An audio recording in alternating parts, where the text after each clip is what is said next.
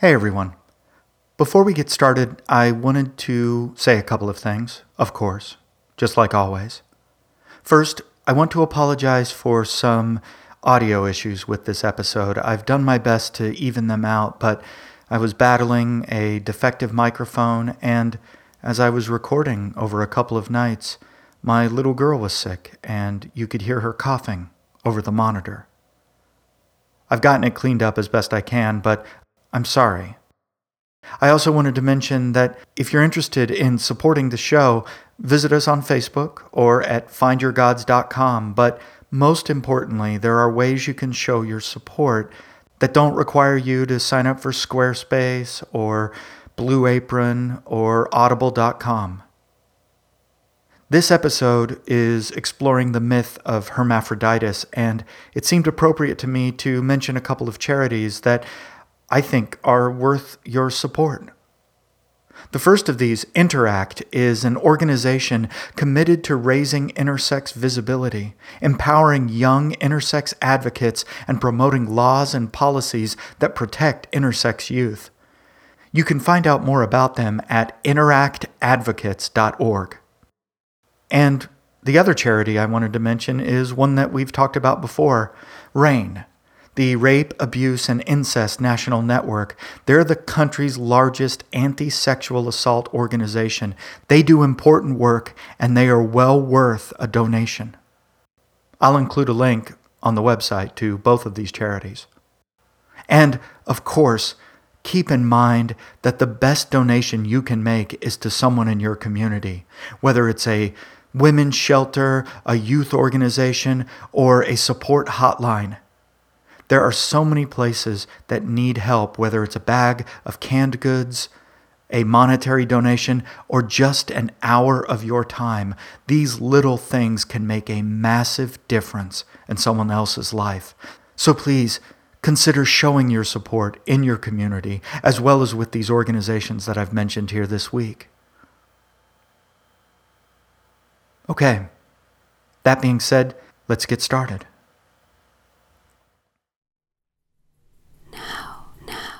Now shall I tell of things that change? New being out of old. Since you, O gods, created mutable arts, and gifts.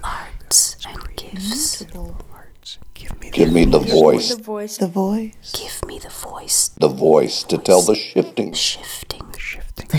story of the world.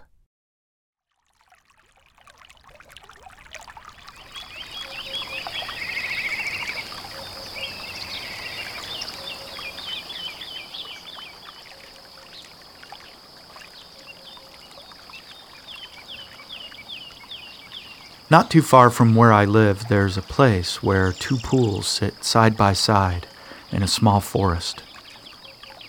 I know the place well. I've visited often, and I can close my eyes, and I'm there. The trees swaying gently overhead, a dirt path stretching off through the trees behind me, leading ahead to a meadow on the other side of the forest. And standing there under the trees, I can turn my head to the left and I see the smaller pool, bright and dappled in green light filtering down through the trees. The pool is no bigger than 20 feet across, maybe another 30 feet wide. The water is clear and bright, fed by a small trickle of a stream that wanders down between the roots of the trees. It's a good place, peaceful and old.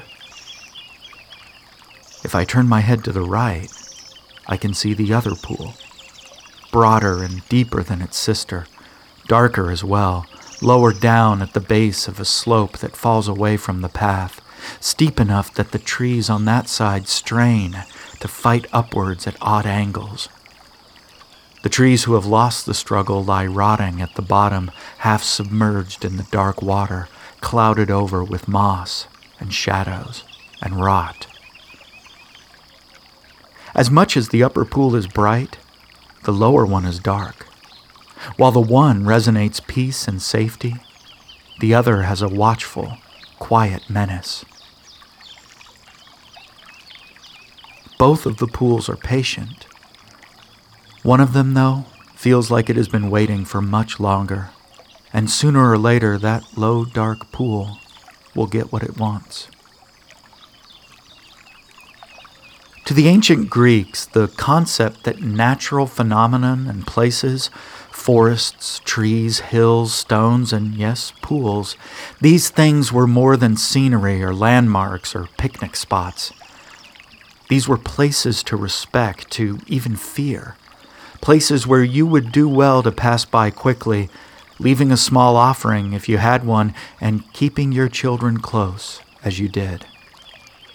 Each tree, each stone, each pond or pool, in the world of the Greeks, these things were likely to have a watchful guardian, a wild spirit that, for whatever reason, was associated with or attached to that spot. It was, for all intents and purposes, their home, and, in some cases, their temple, where gifts and offerings could be left to ensure safe passage, or blessings on the surrounding land. When we visit the forest I mentioned at the beginning of these episodes, my wife and I have made it a tradition to bring along a bag of apples, leaving them along the way as we follow the path through the trees. We leave them for the deer, of course, but we leave them with reverence and respect and even with gratitude for whatever other spirits might also walk there. The Greeks called them nymphs, these spirits of the wild places, protectors of tree and pool and stone. They saw them as minor, albeit powerful in their own way, natural deities, local gods that the Greeks did not dare to displease or disrespect. Now, the nymphs occupy an interesting place in the ecosystem of Greek mythology. Ecosystem might not be the right word here. Mythosystem, maybe? Now, nymph is an interesting word. It comes to us from the Greek for bride or young wife. Now, nymphs were considered daemon, that is, spirits who were less powerful and more contained than the gods, typically confined to a specific object or a location. Some scholars believe that they were proto-gods, the raw material out of which the gods themselves were formed. Regardless, nymphs were often employed by the Olympians in raising children. Hermes, for instance, was raised by nymphs. And so was the infant Zeus. He was hidden among them on the island of Crete so that his father Kronos couldn't find him. Nymphs are, as a rule, female, and they tend to be fairly aggressive, whether in their protection of their sacred spot or, in some stories, more aggressive in their appetites. Now, it seems to me, and I have nothing to back this up, but it seems to me that nymphs are the female equivalent of satyrs, those male, voraciously sexual beings typically associated with a particular locale and nature. Although, I'm also told that many nymphs, they pledge their allegiance to the virgin lunar goddess of the hunt, Artemis. Artemis, of course, is the twin sister of Apollo. Together as sun and moon, they represent the symmetry so common in the old myths, the marriage of night and day, light and dark, silver and gold. Those who pledged their allegiance to Artemis were devoted followers of her pursuits, most particularly the hunt and contests. And emulating her divine purity, they also adopted her celibacy as well. All except one nymph, according to Ovid in his Metamorphoses. There was one nymph who didn't want to follow Artemis, one who wasn't keen for the hunt or passionate about competition, one who preferred instead to sit by her pool in leisure and keep one eye on her shimmering reflection in the rippling mirror that bore her name, combing her hair and reflecting on which style best suited her. And there, reflected in the ripples of her shimmering glass, she saw a man. The nymph, of course, was named Salmacis. And the man, well, he was just a boy, really. He was named Hermaphroditus, after his parents, Hermes and Aphrodite. The boy, he was only 15 years old. He had struck out on his own, leaving Mount Ida, where he had been raised by nymphs, as a point of fact, and setting out to explore the unfamiliar world. He was, in essence, a tourist, wandering, sightseeing, and marveling at every new place he discovered. And eventually, his path led him to the pool of Salmacis. Maybe he was weary after his travels. Maybe he just marveled at the crystal-clear shining waters. Whatever the reason, he stopped for a while there by the pool, and so he fell under the eye of the nymph Salmacis, who was immediately taken with the beauty of this fair stranger. Striking her best and most alluring pose, she called out to him, "Oh boy, most worthy to be taken for a god. If you're a god, why, you'd be Cupid.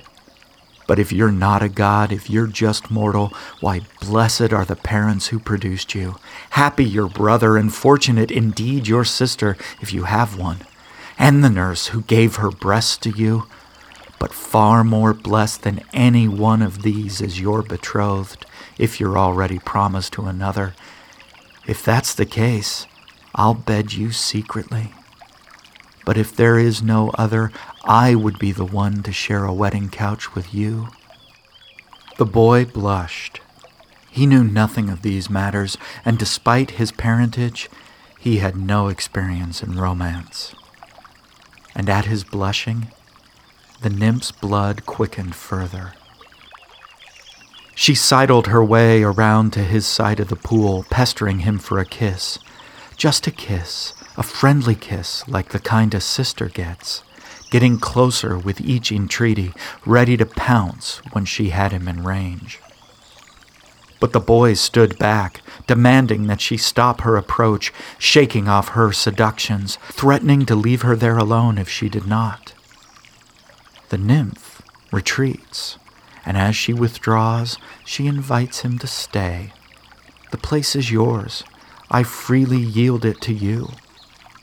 And so saying, she gave him one last seductive, disappointed pout and pretended to depart. But she didn't leave. She hid herself to one side in a nearby thicket, her eyes blazing with hunger in the deep shadows beneath the trees. Now that the nymph was gone, the boy could relax. He circled the pool, the sun on his head, the grass soft under his feet. See him there, testing the water, stretching his long brown leg to touch the shimmering surface with his toe.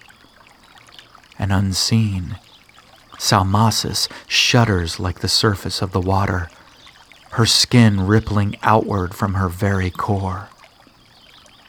The boy cocks his head, looks up to see a passing bird, a faint, unfamiliar cry in the air, but there's nothing.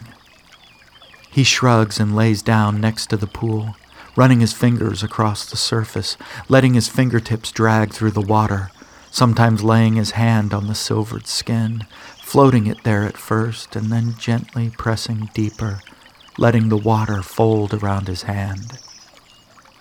The nymph is a quivering shadow among the shadowed grove. She can smell the sharp resin of the evergreen trees, their tangy sap thick in her fists as she clutches the fallen needles and presses them to her breasts, pinpricks of pleasure stippling her skin. As his hand rises and falls on the tepid water, so too her body rises and clenches, twisting over on itself like a shrimp in the pot. Her skin ivory and pink, blushing and boiling with rippling waves of pleasure washing over her. She hears a splash and raises her head. She sees him now, standing up to his waist in the pool, drawing up handfuls of the shining water, her water, to bathe his chest, his long neck and shoulders, his golden hair. She does not need to look to see his clothes abandoned on the grass. She can feel him there, every inch of his lithe, vigorous youth caressed by the water, her water, as he turns and lays back, raising his face and golden body to the sun. He floats across the surface of her eyes, every inch of him a god.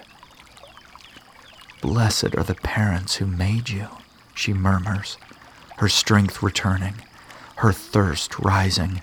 She would tip the entire pool to her lips if she could, drink the bowl of the spring dry and swallow him whole, slide him down her throat like shimmering cool wine, hold him deep inside her for all time.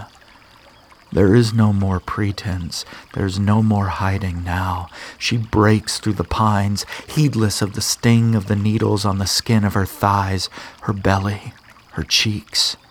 She strides across the grass, her eyes smarting from the light on the water, the boy drifting there as though the sun above were filling him with warmth and light.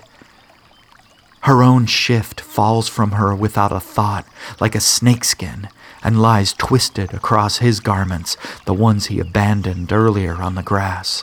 And then she is in the water.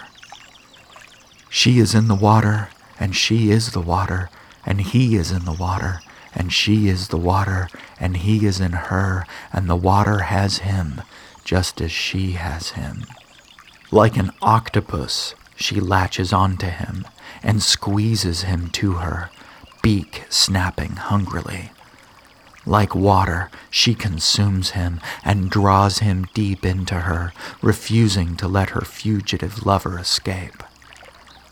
Willful boy, you can resist, but you can't escape me. He thrashes like a swimmer captured in the riptide, desperate and breathless. But for every limb that he manages to pull free, her own tighten even closer and envelop him once again. And then he hears her voice, as bright and shining as the waters. Like a bell it rings from tree to tree and then rises to the open sky above. "You gods!" And the boy feels the attention of those above. Two faces leaning down to look upon them there in the silver water. Two faces pushing down to watch as the nymph's voice rises to meet the ears of his mother and father. "You gods, make this unruly tangle a single clear form. Pour him into me and me into him as one cup of water, so that stirred, intermingled, we cannot be separated or distilled by any art or will, that we may never part, neither I from him, nor he from me."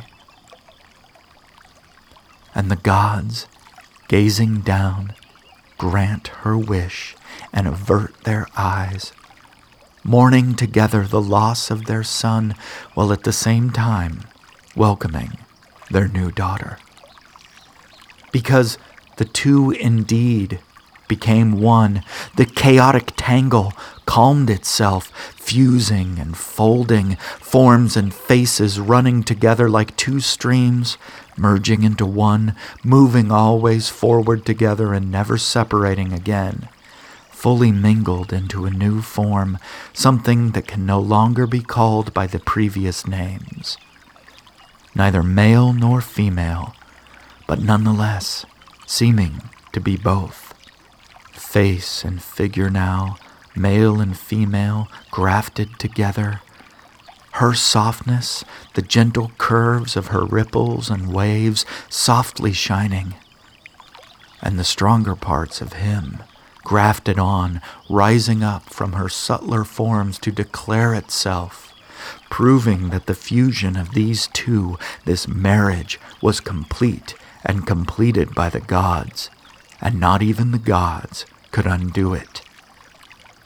And those two that had entered the silver cauldron separately, distinct forms were gone, and now a single form floated there, writhing under the sun, whether in passion or horror, it was impossible to tell.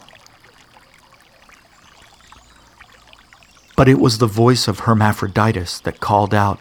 It was his hands, so soft and pale now like a woman's, his hands that reached, that clutched at the sky, and his voice rang out, so strange in his new, slender throat.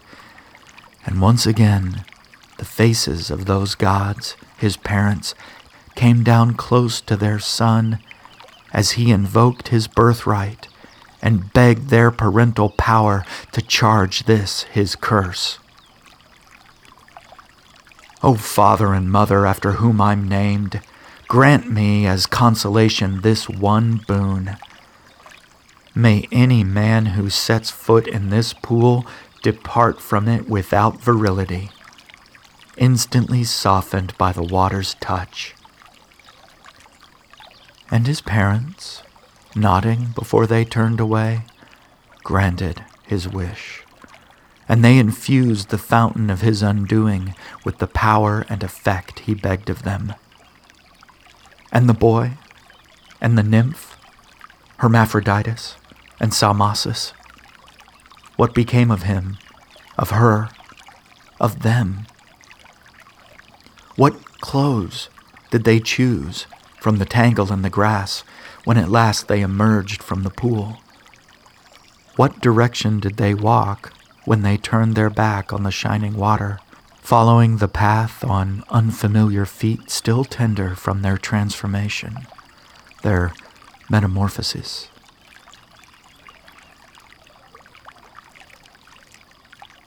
Perhaps more than any other myth in Ovid's Metamorphoses, the story of what happened at the pool of Salmacis is a puzzle, a secret to be decoded. The story itself falls into that gray area where we find Baucis and Philemon, Pygmalion, and others. Just like those, many scholars believe that the story of Hermaphroditus and Salmacis was created, invented by Ovid, but not out of whole cloth. The Pool of Salmacis is a real location with its own fascinating folklore, and the god Hermaphroditus, of course, existed long before Ovid. Evidence of his cult can be traced far back in Greece's history, and even further, if some scholars are to be believed. All the way back to Eastern religions, in which the hermaphrodite has powerful spiritual significance. Now, let's talk about vocabulary for a moment. The physical reality of hermaphroditism is not something that I take lightly. Even the term hermaphrodite is medically dubious and fraught with stigma and misconception for hundreds, if not thousands, of years. The general perception of the term is a literal one, the presence of both male and female genitalia in a single individual. But the medical reality is far more complex and varied, so much so that I simply don't have the time here to document each variation, and also that's way off topic, even for me. This is not to be dismissive of the subset of people who have already endured stigma and dismissal for their entire lives, but my focus is on the myth, the metaphysical, the resonance of these symbols and stories. I'm no social justice warrior, but I do believe in treating people with compassion and respect. And to that end, I'm going to do my best to talk about these themes and their meaning with an equal measure of both.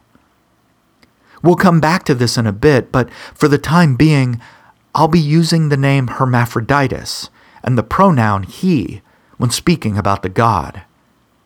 But when I'm discussing the medical side of things and the physical traits, I'll use the term intersex, which I'm told is more acceptable these days. All right? Cool? Moving on. First off, many accounts reckon that Hermes and Aphrodite were brother and sister. Some suggest that they were twins as well, since they share a birthday, the 4th day of the lunar month. There's that symmetry again in mythology, like Artemis and Apollo, brother and sister, 2 twins, born together. Incidentally, That 4th day of the lunar month is also considered sacred to the institution of marriage, and, as some accounts suggest, it was also on that day that Hermaphroditus visited the pool of Salmacis. Now, Aphrodite, as you might remember from episode 5, had a stronghold of worship in the city of Amathus in Cyprus. And it's interesting to note that a statue of Aphrodite was discovered there, one that was male, with a beard, Aphroditus, which led some to speculate that possibly Aphrodite was once worshipped in both male and female forms. So this sort of thing might have run in the family, as it were. And then there's Hermaphroditus and his various siblings. Priapus, in particular, stands out. He was a child of Hermes and Aphrodite and a rustic fertility god whose most distinguishing characteristic was, shall we say, an impressive and sizable male member. And when your other brother is Eros, firing his arrows at anything with a heartbeat, well, no wonder Hermaphroditus wanted to leave home and strike out on his own. At home, he'd been raised by nymphs, so he was familiar with their ways, presumably. He would have known, even at only 15, what to expect. Nymphs are beautiful, youthful, and amorous, sometimes aggressively so. So there is some danger in thinking he should have known better. Once he encountered Salmacis, he shouldn't have trusted her to leave, shouldn't have disrobed, shouldn't have let his guard down.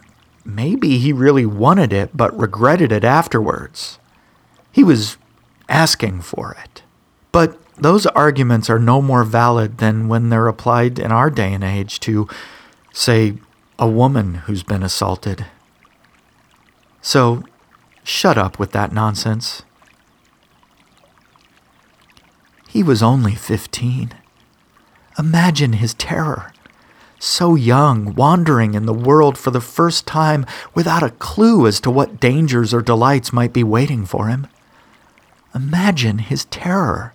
He knew nothing of romance, despite his family and parentage. Salmacis was like a wave rolling over a new swimmer, utterly out of his depth. And there's another little bit of tragedy as well, one that is true of all who are assaulted or molested at a young age. Hermaphroditus never had the opportunity to come to love on his own terms, in his own time. All that was taken from him beneath the waves.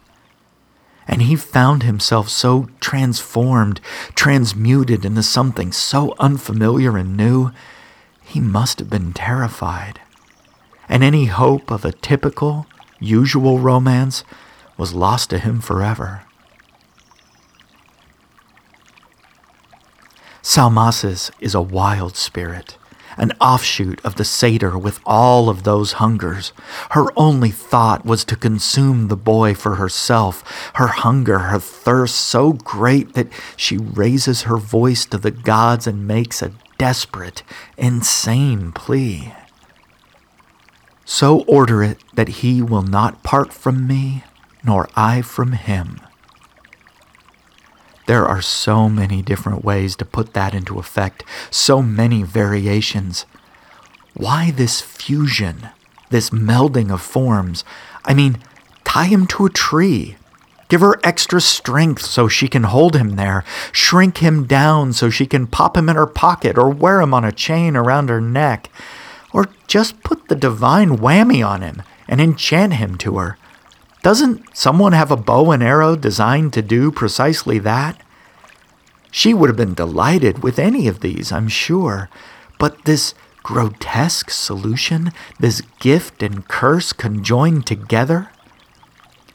There's no indication whatsoever that Salmacis was pleased by how the gods answered her prayers.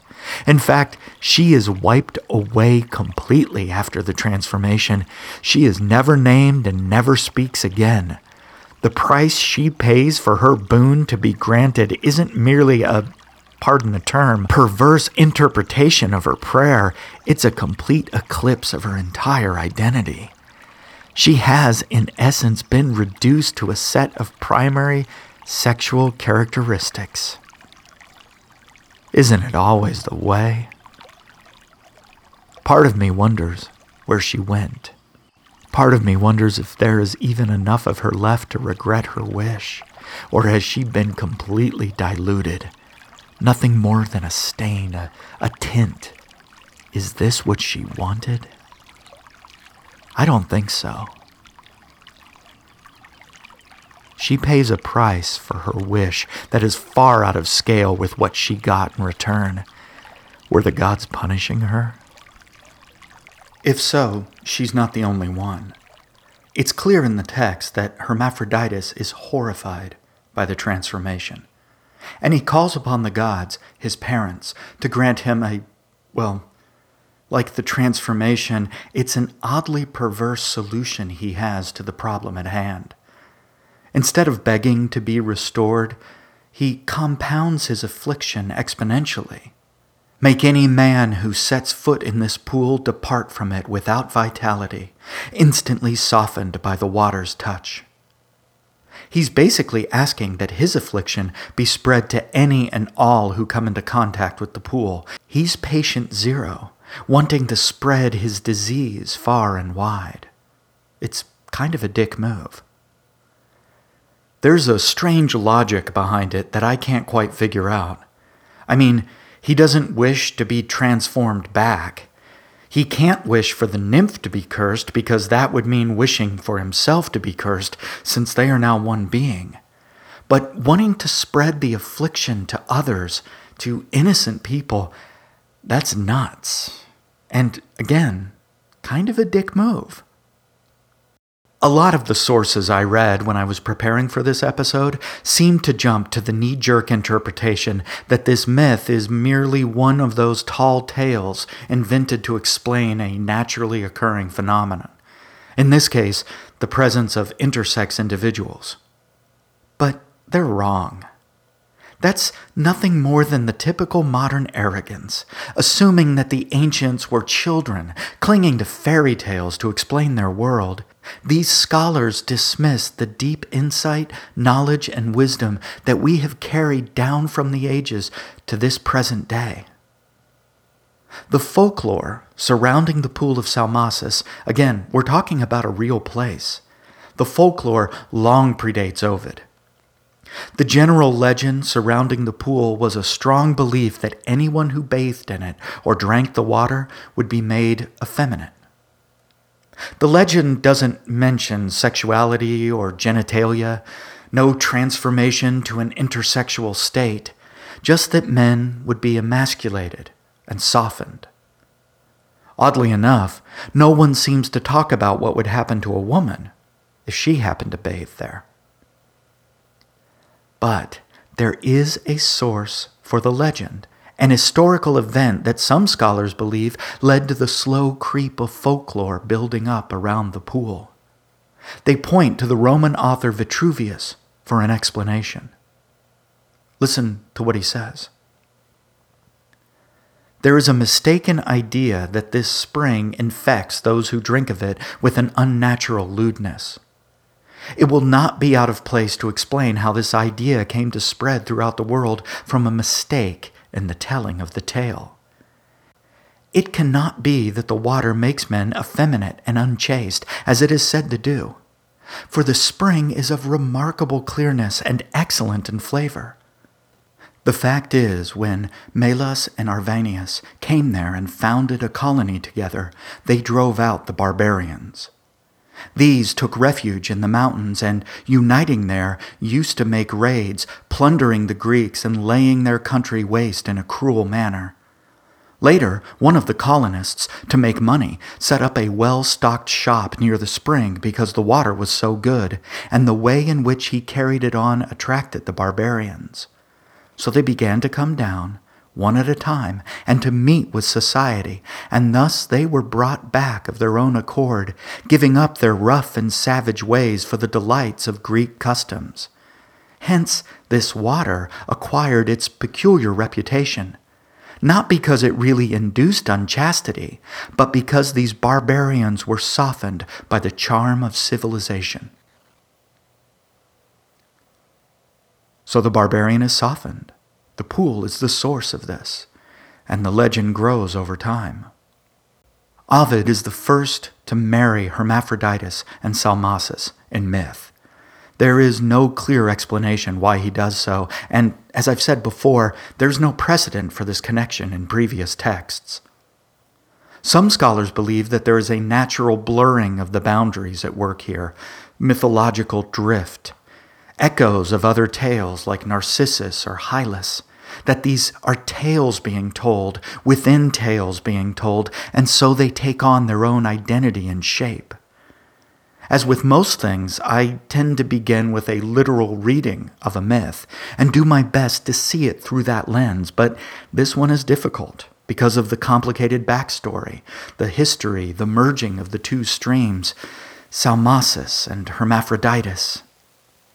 Since we don't know why Ovid chose to merge them, we have to set aside the literal and dip a little deeper below the surface.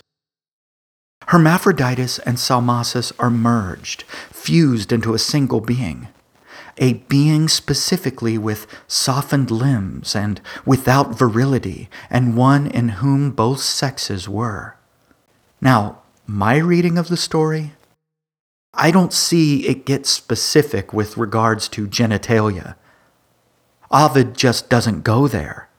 You can make the assumption that he's being delicate or coy, but I think, given how specific he gets with other details throughout Metamorphoses, and how he doesn't shy away from sexuality, even if he couches it in figurative language, I think he doesn't go there because that specific aspect of the transformation, the presence of male and female genitalia, just wasn't a part of his myth. Because virtually every story, statue, or painting of Hermaphroditus from before or following Ovid doesn't depict an intersex individual. No, what is most commonly represented is a female form, the softened limbs, with undeniably male genitalia. That's the story Ovid was telling, it seems to me, particularly if you take into account the folklore of the Pool of Salmacis. The transformation is that softening, that effeminate transformation, and the plumbing has little to do with it. And his description of Hermaphroditus after the transformation doesn't quite line up with what typically people assume. No, it's more like he's talking about an androgynous person rather than an intersexual one. By the way, I know I'm making some strong statements here based on my own research, reading, and instinct, but I'm happy to be proven wrong by actual experts and scholars out there, so feel free to kick me around on Facebook or Twitter as I most likely deserve. The softening of the limbs, the effeminate transformation, these things are depicted as diminishing, inferior, something shameful for a man to endure. That's not a surprise, really, given the patriarchal and unabashedly misogynist tone of much of Ovid's writing, and the time and decidedly masculine culture in which he lived. But there's a disconnect in the story that I have difficulty reconciling. Before his transformation, Hermaphroditus is not depicted as particularly masculine. First of all, he's only a child of 15. Already a few steps down the path to puberty, but by no means a full-grown man. And his weaknesses in the text are many. His traipsing through the world recalls a child wandering away from a babysitter with little thought or awareness of the dangers. And when Salmacis first proclaims her admiration, he blushes like a maiden. Ovid says he is beautiful and pure as ivory, a blushing apple waiting to be plucked. I mean to say, the kid wasn't exactly Gary Cooper or John Wayne. So this whole business of softening and emasculation doesn't sound like that much of a magic trick to me. He was already mostly there. Maybe I'm wrong. Let's take a look at where this tale falls in the larger narrative of Metamorphoses. The story of Salsus and Hermaphroditus is the third in a series of stories told by the daughters of Minyas in Thebes. These three young women decide not to participate in the celebration of the festival of Dionysus, preferring instead to sit and spin and weave at their looms, while the rest of the city celebrates the gods' holy rites. Listen to what Ovid has to say. Only the daughters of Minyas keep within, spoiling the new god's feast with their untimely spinning and weaving, the diurnal tasks they and their servants are kept busy with. One sister, lightly drawing thread, observes, though other women cease their work and hasten to his concocted rites, a superior divinity has kept us in our places, Pallas Athena. No reason why we shouldn't lighten the useful labor of these hands by taking our turns at telling stories. Such give and take will pass the time more quickly and be a kindness to those listening.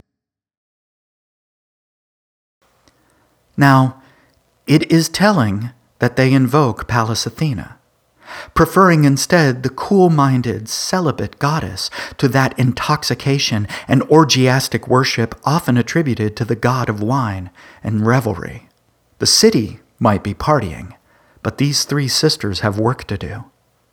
Really, it's an inversion of Salmacis and her disinterest in the pursuits of Artemis, when she turns her back on the celibate goddess's worship and chooses instead the carnal hungers.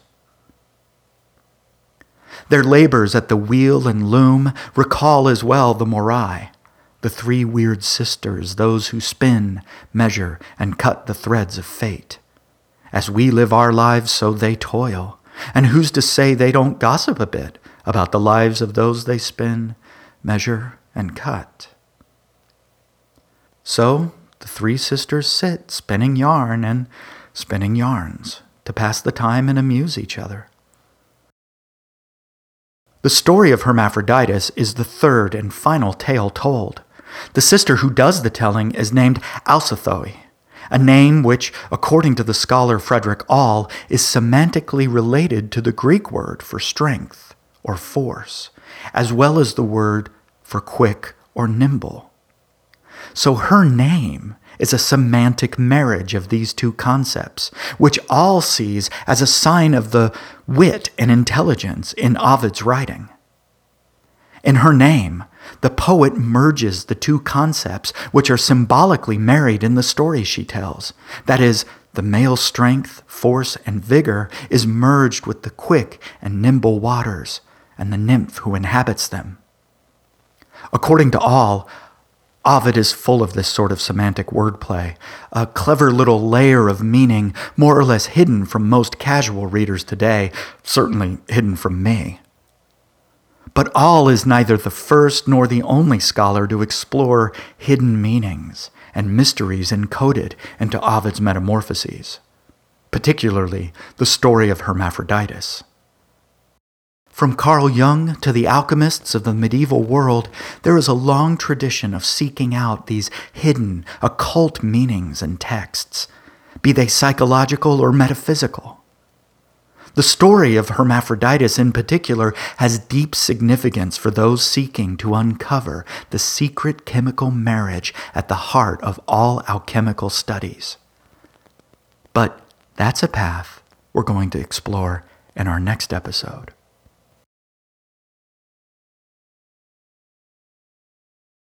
Hermaphroditus is referred to sometimes as the second Cupid or second Eros.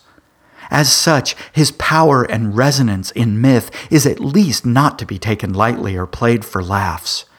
There is much that we can learn from his story, so much that resonates for us, chiming across the many facets of human gender, sexuality, and identity.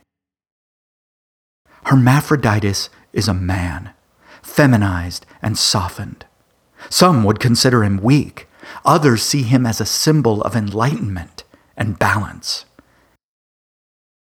The daughters of Minyas, sitting at their weaving, are disinterested in the festival raging outside their doors, and while they couldn't care less, a god disrespected is a god revenged. As the day wears on and evening approaches, things begin to change. Suddenly, a dissonant outburst from unseen timbres, flutes, and cymbals broke upon them with a loud, disturbing clamor. The air now smelled of saffron and of myrrh, and unbelievably, their weaving greened. Some of their hanging tapestries burst forth with ivy, while others turned to grapevines, and what had been lately the unliving threads are vine sprouts now, while soft vine tendrils trail from the distaff, and brightly clustered grapes now seek to match the woven purple dye. The day was ended, and that time had come which you could say was neither light nor dark, uncertain night, when yet some day remains. It seemed as though the house suddenly shuddered, and unaccountably the oil lamps flared, and blazing torches lit up every room, and howling all around them everywhere were the false images of savage beasts. Meanwhile, the sisters had been seeking refuge in various places from the glaring flames, and as they tried to slip into the shadows, a slender membrane glides across their limbs, and meager wings enclose their withered arms. Darkness conceals from them the true extent of the great changes now come over them. Not downy feathers, but translucent wings sustain their flight, and when they try to speak, their much diminished bodies now emit only the tiniest of voices, telling their woes in little high-pitched squeaks. Shunning the woods, they congregate in houses, nocturnal flyers fearful of the day, creatures named for the time they first appear, Vespertilians, or, as we say, bats. Boundaries are dangerous places to be sometimes, and the boundary between night and day is no exception. That gray hour of evening, when light and dark are suspended in delicate balance, where male and female overlap, where Artemis and Apollo drift into each other's orbits.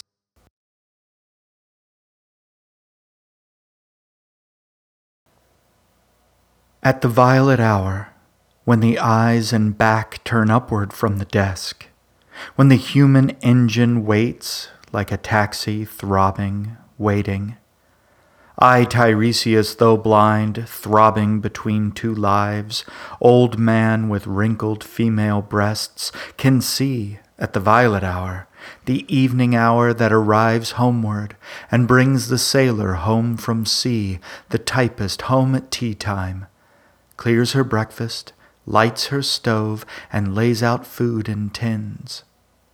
Out of the window perilously spread, her drying combinations touched by the sun's last rays, on the divan are piled, at night her bed, stockings, slippers, camisoles, and stays.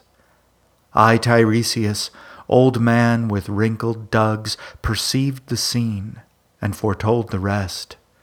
I too awaited the expected guest. He, the young man carbuncular, arrives, a small house agent's clerk, with one bold stare, one of the low on whom assurance sits as a silk hat on a Bradford millionaire. His time is now propitious, as he guesses. The meal is ended, she is bored and tired, endeavors to engage her in caresses which still are unreproved if undesired. Flushed and decided, he assaults at once. Exploring hands encounter no defense, his vanity requires no response, and makes a welcome of indifference. And I, Tiresias, have forsuffered all, enacted on that same divan or bed, I who have sat by Thebes below the wall, and walked among the lowest of the dead. Bestows one final patronizing kiss, and gropes his way, finding the stairs unlit. She turns and looks a moment in the glass, hardly aware of her departed lover, her brain allows one half-formed thought to pass. Well, now that's done, and I'm glad it's over.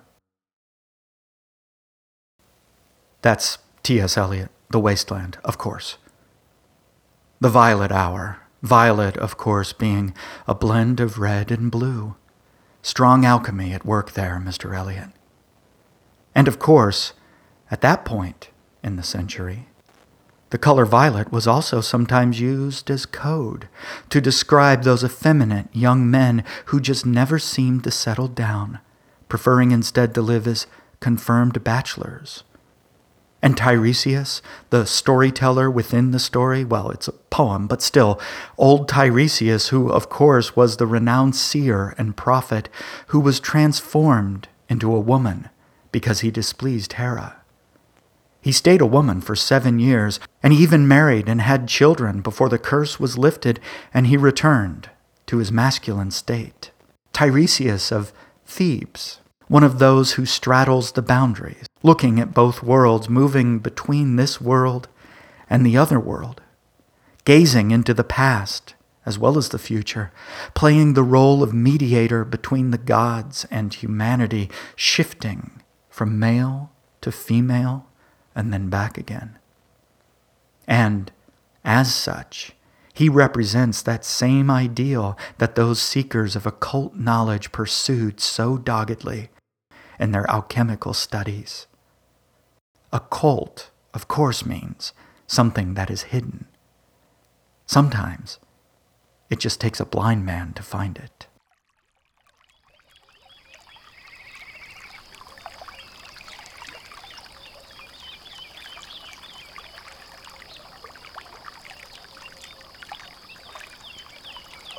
And that's our show for this week. We'll pick up where we left off with Hermaphroditus, the alchemists, and the chemical marriage in our next episode. Until then, thank you for listening. Take care of each other, and may your gods bless you.